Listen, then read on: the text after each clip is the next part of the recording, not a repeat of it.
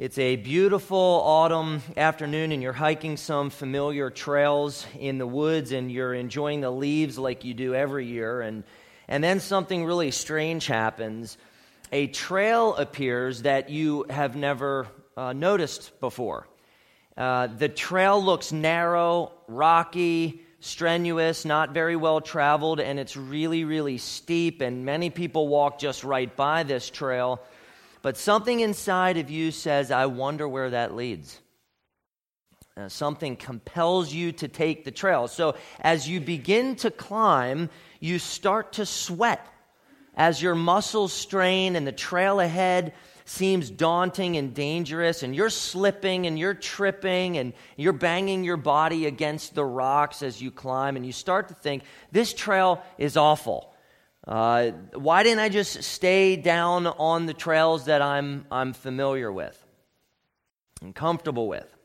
But as you climb higher, you see glimpses of something through the trees, and something inside of you says, keep climbing. Keep climbing. And so right before you're completely exhausted, you reach a mountain summit, you stand on the peak, and as the view stretches on forever, the elevation leaves you with a feeling of both fear and joy. And you've never seen anything like it. And this new perspective from up there of the endless forest leaves you in awe. And before, you enjoyed the forest from beneath the trees, on the trails that you were comfortable with. But now you marvel at how the trees unify to create a kaleidoscope of brilliant color. You marvel at what you hadn't ever seen before and how much you still don't understand of the immensity of this forest. All of a sudden it hits you, sometimes the hardest journeys lead to the most beautiful views of God's glory. Sometimes the hardest journeys lead to the most beautiful views of God's glory. I know that understanding God's sovereign grace and election is a journey that is often rigorous. If you're struggling to understand, you're not alone. You are not alone.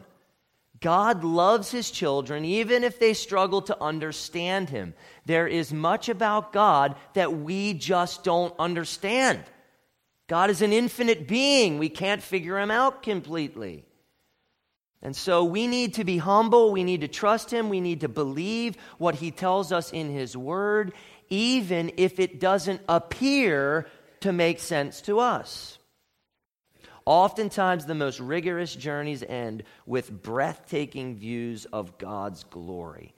If the trail of God's sovereign grace and election seems too steep or severe for you, remember there are beautiful and glorious things awaiting those who keep climbing.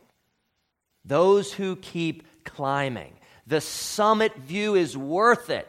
The summit view is worth it. And here's what I hope you see this morning. The sovereign grace of God that elects and saves you is the sovereign grace that keeps you saved for the glory of Christ. Jesus said, and this is the will of Him who sent me, that I should lose nothing of all that He has given me. The security of your salvation rests not in the strength of your commitment to God, but in God's commitment to you. Jesus is holding you. He will never loosen His grip on you. He said multiple times, I will raise him up on the last day. He said, I give them eternal life, and they will never perish, and no one will snatch them out of my hand. No one is able to snatch them out of the Father's hand. Jesus said that. He was being serious. Take comfort in this. If grace put you into God's hand, then grace will keep you in God's hand. Your salvation is not about your grip on God. It's about God's grip on you. God has given people to Jesus to save because he loves them and desires to keep them for himself forever. And if you cannot see God's love in his sovereign grace and election, then you need to keep climbing. You need to keep climbing. I want to show you 6 things that God's sovereign grace and election do for you that will comfort your soul and lead you into more joy in Christ. God's sovereign grace and election, number 1, safeguard our salvation and unity. Jesus prayed with all his heart, Holy Father, keep them in your name, which you have given me, that they may be one, even as we are one. While I was with them, I kept them in your name, which you have given me. I have guarded them, and not one of them has been lost, except the son of destruction, that the scripture might be fulfilled. That's big. That's big, big, big, and it's too much for us to handle today. All right, Jesus prayed, Holy Father, which explains why in verses 15 through 19, Jesus prayed for his disciples' holiness. God calls us to holiness, for we were made to reflect his holiness.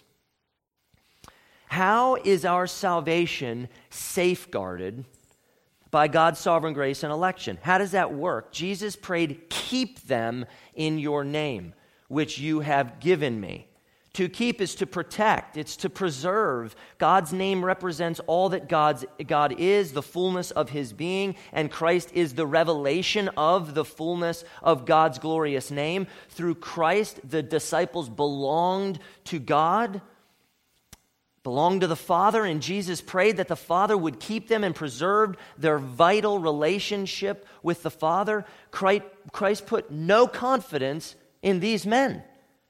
His confidence was in the keeping power of God's grace in these men. And their perseverance in Christ, that they would stay at it and stay in fellowship with God, even in persecution, depended entirely upon election and God's keeping grace. Not only does God the Father keep them, but Jesus keeps them. Look at verse 12. During his time with his disciples, Jesus kept them in God's name. See, the presence of Jesus has a keeping and a protecting power. The presence of Jesus has a keeping and protecting power. That's why you need Jesus so much in your life. That's why he's so precious to us. Jesus added, I have guarded them. I have guarded them. Armed guards are hired to keep people safe. And Jesus had protected and preserved each of his true disciples against apostasy, against desertion, against being totally ruined and dying in their sin. Remember, Jesus doesn't lose any of whom God has given him. How comforting his words still are for us. Not one of them has been lost. What will it take for us to believe that? Not one of them has been lost. I have lost none of them. God's people don't get lost again. They don't walk away. They don't commit apostasy. And the people that we know that, man, they seem to be serving Christ and then they just completely made a train wreck of their lives, they never knew him. Because God's people don't leave because his grace keeps him. Jesus doesn't lose any of those that God gave him. Election provides protection. Election provides protection. Naturally, we might ask, what about Judas? What about Judas?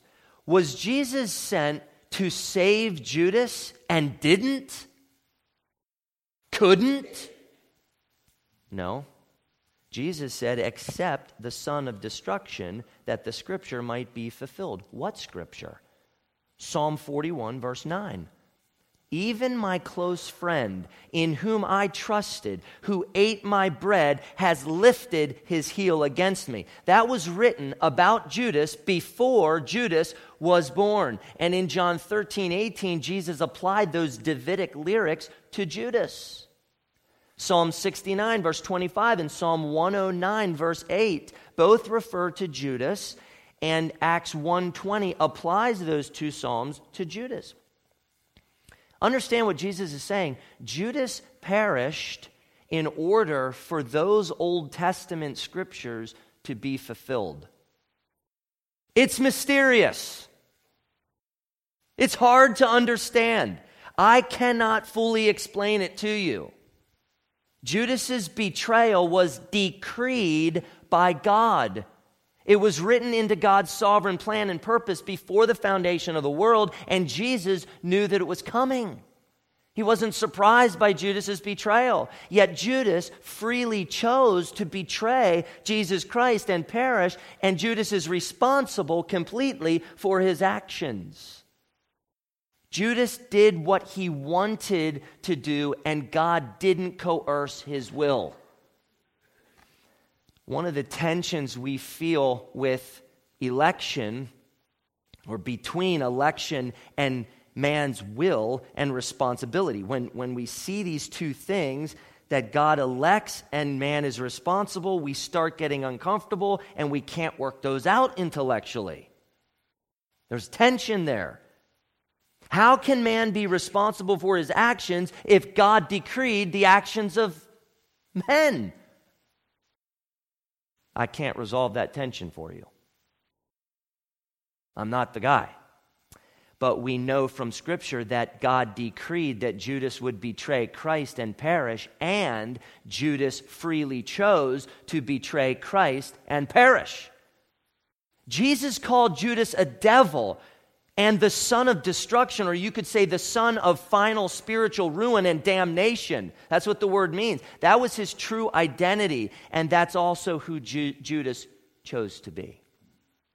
That's any of us without God's sovereign grace and election. Jesus chose Judas as one of the 12, absolutely. But he said in John 13:8, very interestingly, I am not speaking of all of you.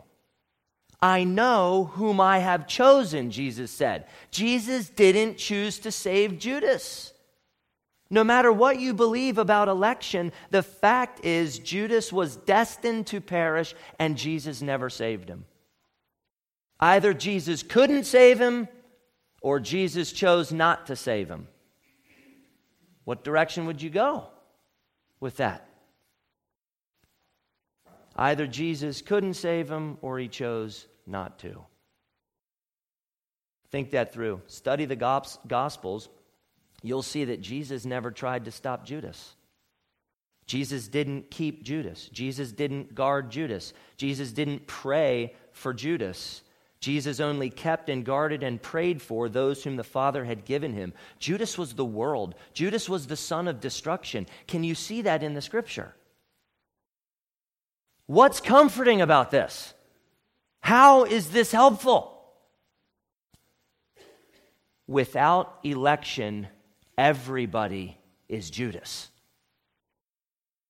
Without election, everybody is Judas. It's only because of God's sovereign grace and election that any are rescued and kept for Jesus Christ. We might ask, why didn't God save everyone? But shouldn't we be asking, why did God save even one? If you understand human depravity and our sinfulness, isn't that the better question? The disciples didn't sit around that night furiously debating election, because Christ's prayer blessed and comforted and strengthened them. He was praying for them. What child, when he receives Legos at Christmas from his parents, gets mad at his parents for not buying Legos for all of his friends at school? Kids do not do that. They are excited that they received Legos at Christmas. You make the connection. Jesus also prayed for their unity. Keep them, that they would be one, even as the Father and Son are one. God chose them and kept them so they would be one, like the Father and the Son are one.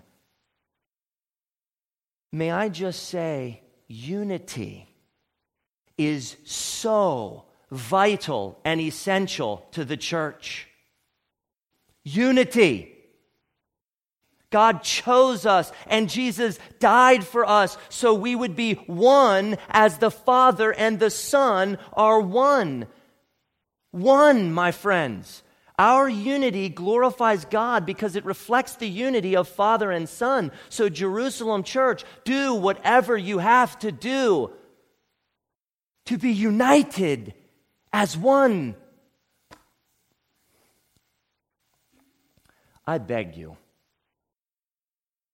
We are one, and we must live like it. Do whatever you got to do to preserve unity.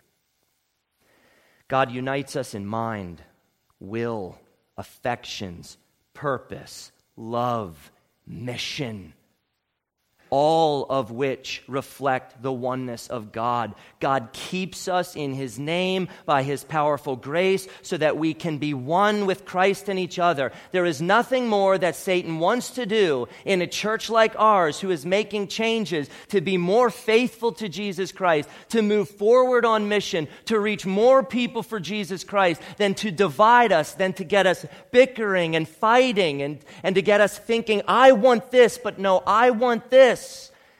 If we can't work it out, it breaks up our mission and our unity to move forward in the cause of Christ, to see more people saved. That's why we're making changes at this church. We want to be healthy. We want to be faithful. I'm pleading with you. Get on board. It's Jesus. Jesus. Jesus. The security of our salvation and oneness is locked within God's sovereign grace and election. We must keep climbing up. God's sovereign grace and election. Number 2, infuse Christ's joy in us through God's word. Jesus prayed, but now I am coming to you. He was going home to his Father. And these things I speak in the world that they may have my joy fulfilled in themselves. Jesus spoke the word of God so that his disciples would have his joy in them, the fullness of joy. Jesus spoke God's word to fill them with unfathomable joy. This prayer and everything that Jesus said in the upper room was for their greatest joy. God's sovereign grace and election are true because God makes them true. And therefore, they are intended to lead people to their greatest joy and pleasure in Jesus Christ. When Jesus spoke, his aim was to infuse his disciples with his joy. Remember, he told them earlier, these things I have spoken to you, that my joy may be in you, and that your joy may be full. Full. Are you open to the idea that God's sovereign grace and election lead to joy? Are you open to that? Do you believe that everything that Jesus said was good? Do you believe that? Because you're going to have to wrestle with some very difficult things that Jesus said. Jesus spoke some very tough things. Things that rattled people so much, they stopped following him. I don't need to hear this. I'm going home. And they turned back. That happened in John 6. And what Jesus said in John 6 actually really related to election. So if you go back and read it through the content of what we just, you're going to see that people didn't like this type of God's sovereignty, and they turned and went home and didn't follow Jesus anymore. I find that so intriguing. Please don't turn away from God's sovereign grace and election before you see where they lead. Every word of Jesus, if it is received by faith, leads to everlasting joy. Keep climbing. Keep climbing. The view from the summit is breathtaking. God's sovereign grace and election, number 3, provoke the hatred of the world. Oh, if this wasn't true, it would be much easier. He said, I have given them your word, and the world has hated them because they are not of the world, just as I am not of the world. They are not of the world, just as I am of the world. He said it again. Jesus mentioned these things before. The 11 were chosen. They were rescued out of the world by God, and were no longer of the world. They didn't belong. Jesus kept saying that. He wanted them to hear it. You know, if you're like me, sometimes you have to hear something a bunch of times in order for it to really sink in and for you to get it. Jesus had given them God's word, the truth, and the world hated them because God rescued them out of the world. Like Jesus, the disciples were not of the world. Listen to the parallel from earlier in the conversation, John 15, verse 19. If you were of the world, Jesus told them, the world would love you as its own. But because you are not of the world, but I chose you out of the world, therefore the world hates you. God's election infuriates the world. Not because they're sitting there wanting so desperately to be chosen by God. They hate God. They don't want to be chosen. They aren't chosen. They hate because God's chosen people are united to Christ and they hate Christ. MS-13 is probably the deadliest gang in the world. You do not want to mess with these guys. They are extremely violent. If you were a member of MS-13 and you had a change of heart in the middle of all that and you're like, you tell them openly, hey guys, I'm going to go ahead and leave and I really want to get a job with the FBI. How do you think the gang members would respond to you? In 2006, one of the founding members of MS-13 was murdered for not attending a prison release party for a fellow gang member and for threatening to study law and work to keep children out of gangs. The world doesn't like people who dissent and desert. Christians are the light of the world, and when they shine in dark places, people's eyes begin to hurt, and they become very, very irritable. The world hates Christians because of who they have become in Christ. Who they are in Christ. The difference is unacceptable to them. The world is a hostile place for those whom God has given to Jesus out from the world. God's sovereign grace and election, number 4. Protect us from something infinitely more serious than temporal persecution and pain. What Jesus said in verse 15, it could totally change your perspective this morning. Maybe on a lot of things. Maybe on your life in general. So please hear this. Jesus said, I do not ask that you take them out of the world, but that you keep them from the evil one. Jesus didn't ask God to remove them from the threat of the world, to make it safe, to make it okay, to make it comfortable. That's not what he was praying. He wanted them to stay in hostile territory. Think about that. Their immediate comfort and safety weren't his concern. Jesus knew there was something infinitely more threatening than their temporal and momentary affliction. What was it? Evil.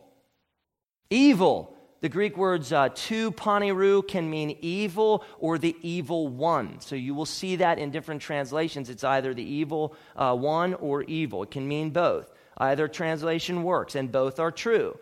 Jesus most wanted God to preserve them from evil. Something in the middle of sometimes in the middle of painful circumstances in our lives, we start to think that God has abandoned us. Where are you on this, God? Isn't that real? Have you ever been there? I mean, that's real. Has God abandoned us, left us? And that's probably because we fail to remember that God's greatest desire is not our comfort in this life, but our perseverance in holiness. That will rock your world. Election protects us from evil and activates our holiness. Think about what Jesus was saying. Some things are infinitely worse than being persecuted or killed for Christ. Being completely overcome and destroyed by sin is much worse. Greed is infinitely more dangerous than beheadings. Lust is infinitely more dangerous than being shot dead on the street. Satan is infinitely more dangerous than sharing Christ at an ISIS get-together. Evil is life-threatening, it's eternity-threatening, but our God will keep us from evil. A little rhyme will help you remember. God will protect all of his elect against evil. God will keep each of his dear sheep. Election is for protection. God's sovereign grace and election become our impenetrable refuge against Satan and all evil.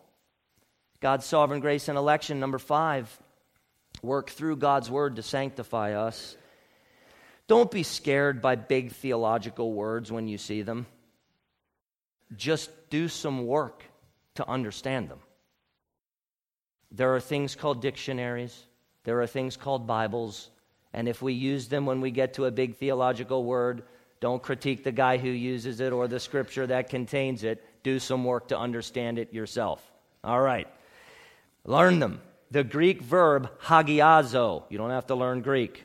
All right, there's a lot of other ways to get the information. It means sanctify or to make something holy or to purify. It can also mean to separate from profane things and to set aside for God's purpose, to dedicate to God. Jewish priests were sanctified and set apart by God to serve him as priests. The furniture of the tabernacle was sanctified or set apart for God.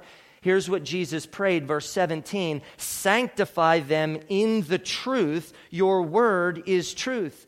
Then jump down to verse 19, and for their sake I consecrate, or you could say sanctify, same word, myself, that they also may be sanctified in truth.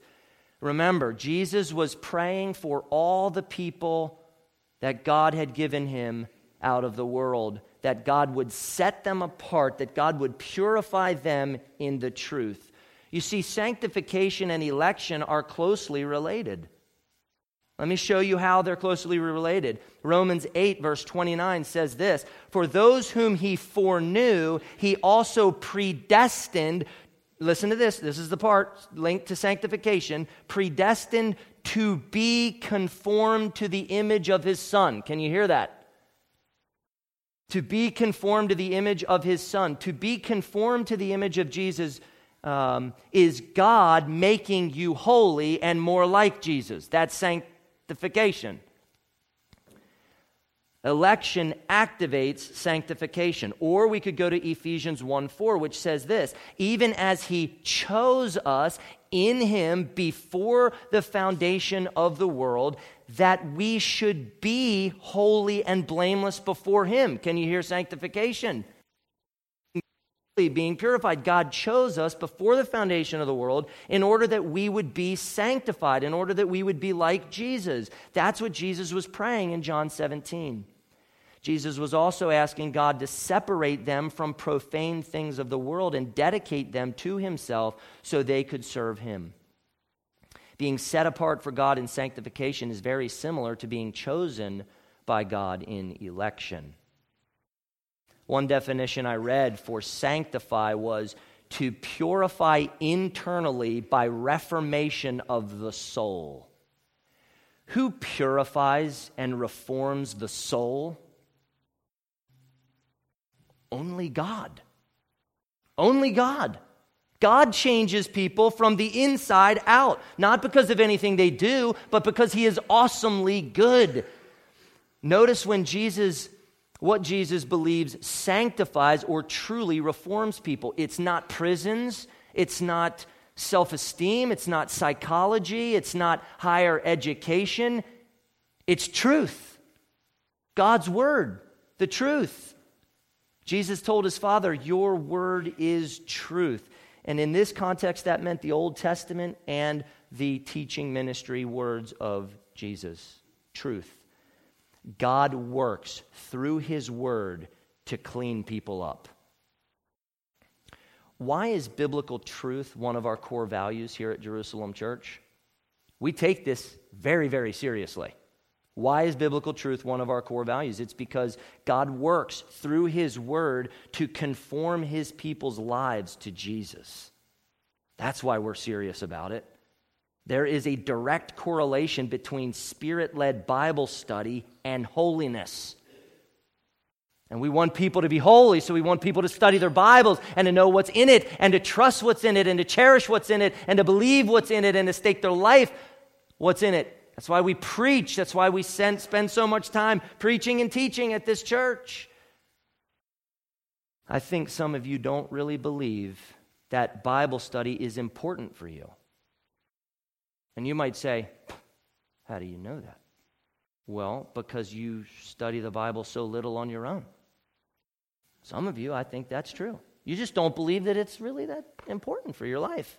Bible study is essential to the Christian life. It's not about cramming facts into your head. It's about meeting God through His Word, hearing from Him, and being changed and reformed by His Word. Listen to what the Bible says about this. Psalm 119, 9 and 11. How can a young man keep his way pure?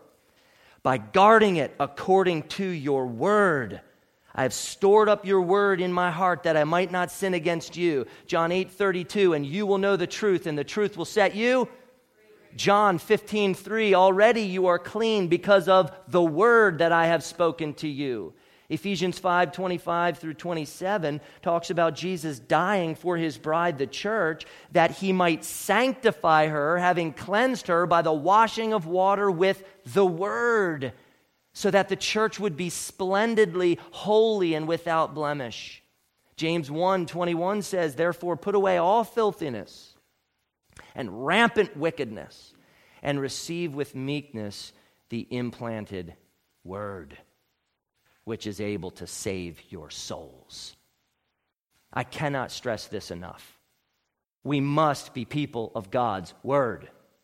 We must crave it. We must cherish it. We must study it. We must know it. We must enjoy it because it sanctifies us. It makes us more like Jesus. Jesus knew that God's word is absolute truth. It doesn't simply contain truth. It is the truth. Listen to how helpful Philippians 2, 14 through 16 is. Do all things without grumbling. Ouch. Guilty. Do all things without grumbling or questioning, that you may be blameless and innocent, children of God without blemish, in the midst of a crooked and twisted generation, among whom you shine as lights in the world, holding fast to the word of life. How do we go about remaining pure and unstained amidst a twisted and crooked environment at work? With coworkers who don't like Jesus, with our friends who have potty mouths, with classmates, with family members who don't love Jesus. How do we remain unstained by all of this stuff that barrages us in life? We must hold fast to the word of life. God sanctifies us through His holy word. Here's how you can tell who the world is. The world is everyone who doesn't want to hear the truth of God's word nor conform their life to it, period. That's who the world is. You can tell Christians very easily. Look at the word lovers who are trying with all their might to conform their lives to it. The world doesn't care about the Bible. They have no interest in being changed by it. They suppress the truth in their unrighteousness, Paul tells us. But every single one of the people that God has given to Jesus out of the world is being sanctified by the truth of God's word, or they will be. God's word abides in them. God's word challenges them. God's word changes them. God's word rocks their world from the inside out. There is something else to see here. Jesus also believed that they would be sanctified because of Him. Verse 19, and for their sake, I consecrate myself, that they also may be sanctified in truth. Jesus separated Himself from the profane and dedicated Himself to God for everyone whom God had given to Him. Jesus was slaughtered as the consecrated sacrificial lamb for our sins so that we could be sanctified in the truth. You will not find a more loving act in all of history. Please get this. Jesus set himself apart to serve God by being the atoning sacrifice for God's elect. He was consecrated for the elect in order to make them holy and pure in the truth. Jesus didn't have to do that. Nothing compelled Jesus to do that. He was not obligated to any of us, but he did it. Election leads to sanctification. God's sovereign grace and election, number 6, confirm our mission. Jesus prayed to his Father. This is awesome. As you sent me into the world, so I have sent them into the world. Some people think that God's sovereign grace and election shut down evangelism. Why evangelize if God's just going to determine? Why do it? And I've heard that, but that is such an immature view. First, we don't know who God's chosen people are. That's not for us to know. That's for God to know. God may save our arch nemesis coworker or mother-in-law or whoever else. I have a great mother-in-law, so don't read into that. Don't do that. I have a great mother-in-law. I love her. Our job is not to figure out who's elect. Our job is to proclaim the gospel to the world. Second, God has chosen whom he will save, yes, but he also has chosen the means by which he will save those that he has chosen to save, namely the proclamation of truth by, get this, us. We are the mouthpiece of God at this point. Jesus is no longer here in the flesh. We are the light of the world because he shines through us. God sent Jesus into the world to seek and save sinners. He did that. These 11 men were sought and they were saved by Christ. You can see it all through the Gospels. And Jesus turned right around and he sent them out into the world to proclaim the gospel. God sends all his people into the world as the voice of the gospel. Election confirms our mission. Think about this. I really want you to think about this because I think this is going to actually help you. If God is not sovereign in salvation, okay? It's up to us. It's all the choice of man. If he's not sovereign in salvation, if he has not elected people unto salvation, what hope do we have that anyone will repent and believe and be saved? Where's your hope? Is there any? The hard, cruel world that you see making choices every day to just totally rebel against God, are they going to just all of a sudden change? Because they're like, yeah, this makes sense. Something happens to people when they change. And if you've been converted and had like an experience, I grew up Christian family. Mine was not like some wild story on the streets of New York or something, but yours might have been a moment all of a sudden you just changed. And you're like, Jesus, man, it's all about him. What do you think happened? Did you wise up? Are you smart? Did you just figure it out? Or did God do something in you? Can we change someone's heart by if we just said it a little differently or maybe if I just was more polished as a preacher, more people would believe and take this seriously? You want to bear that pressure? Can people change their own heart? How many times have you pleaded out to God and just said, you got to do this in me because I don't want to do it? I've been there. And when God's grace comes, I change. When I do it on my own strength, guess what happens? I remain the same. All right? Can dead people choose to live? Can you just be honest about that? Because we're dead in our sins. Can we choose to live? Have you ever seen a corpse? Not done yet. They're up out of the funeral. Oh, yes. Nope, doesn't happen. Jesus sends us on a mission to reach the nations with the gospel, and our confidence is that there are people out there that God has given to Jesus, and we must go and we must get them. And our confidence as we go that we actually can do some good is election. I just ask that you think about that because I know the competing theology on this and I know what pressure it puts on you. You won't be free under the competing view of election. It's God's power that saves, so we go with the Holy Spirit and God's power. If he's going to save them, he's going to save them, but we're going to tell everybody until we're blue in the face about Jesus and allow God to work it out.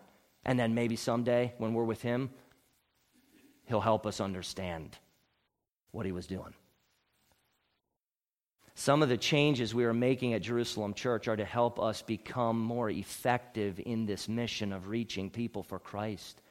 You see, our church, years before, maybe years before you, lost focus somewhere along the line.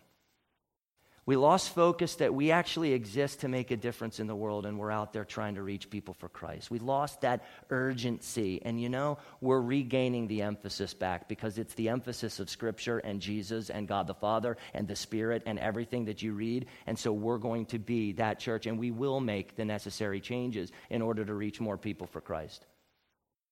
And if you can see that and not be threatened by it and just instead say, I think I see why they're doing that, because I think they want to reach more people for Christ. Never to compromise the gospel. Never to compromise Christ.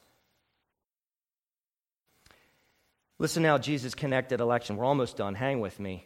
And this mission of proclaiming the gospel to the nations. In John 15:16, Jesus told the 11, you did not choose me, but I chose you. And here's where it connects. And appointed you that you should go and bear fruit.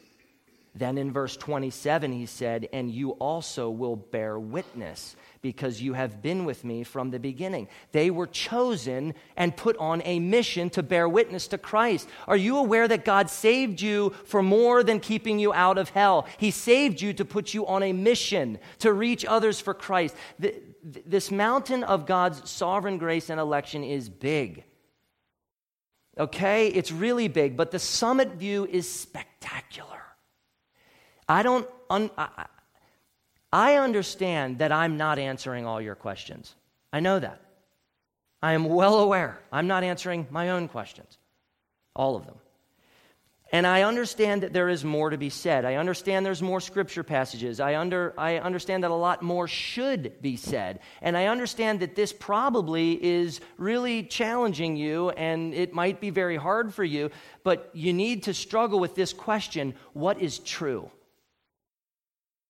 What is God saying to me through His Word?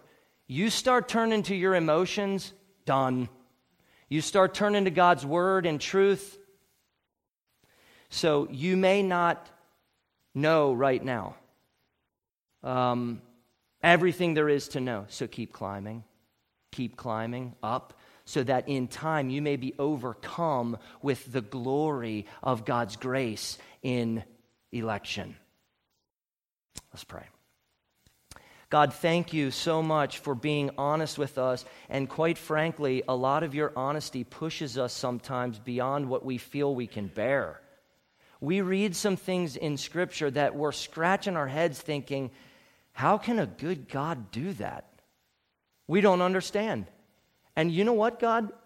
We're just going to be humble right now and say, we're the problem, not you. We don't know your mind.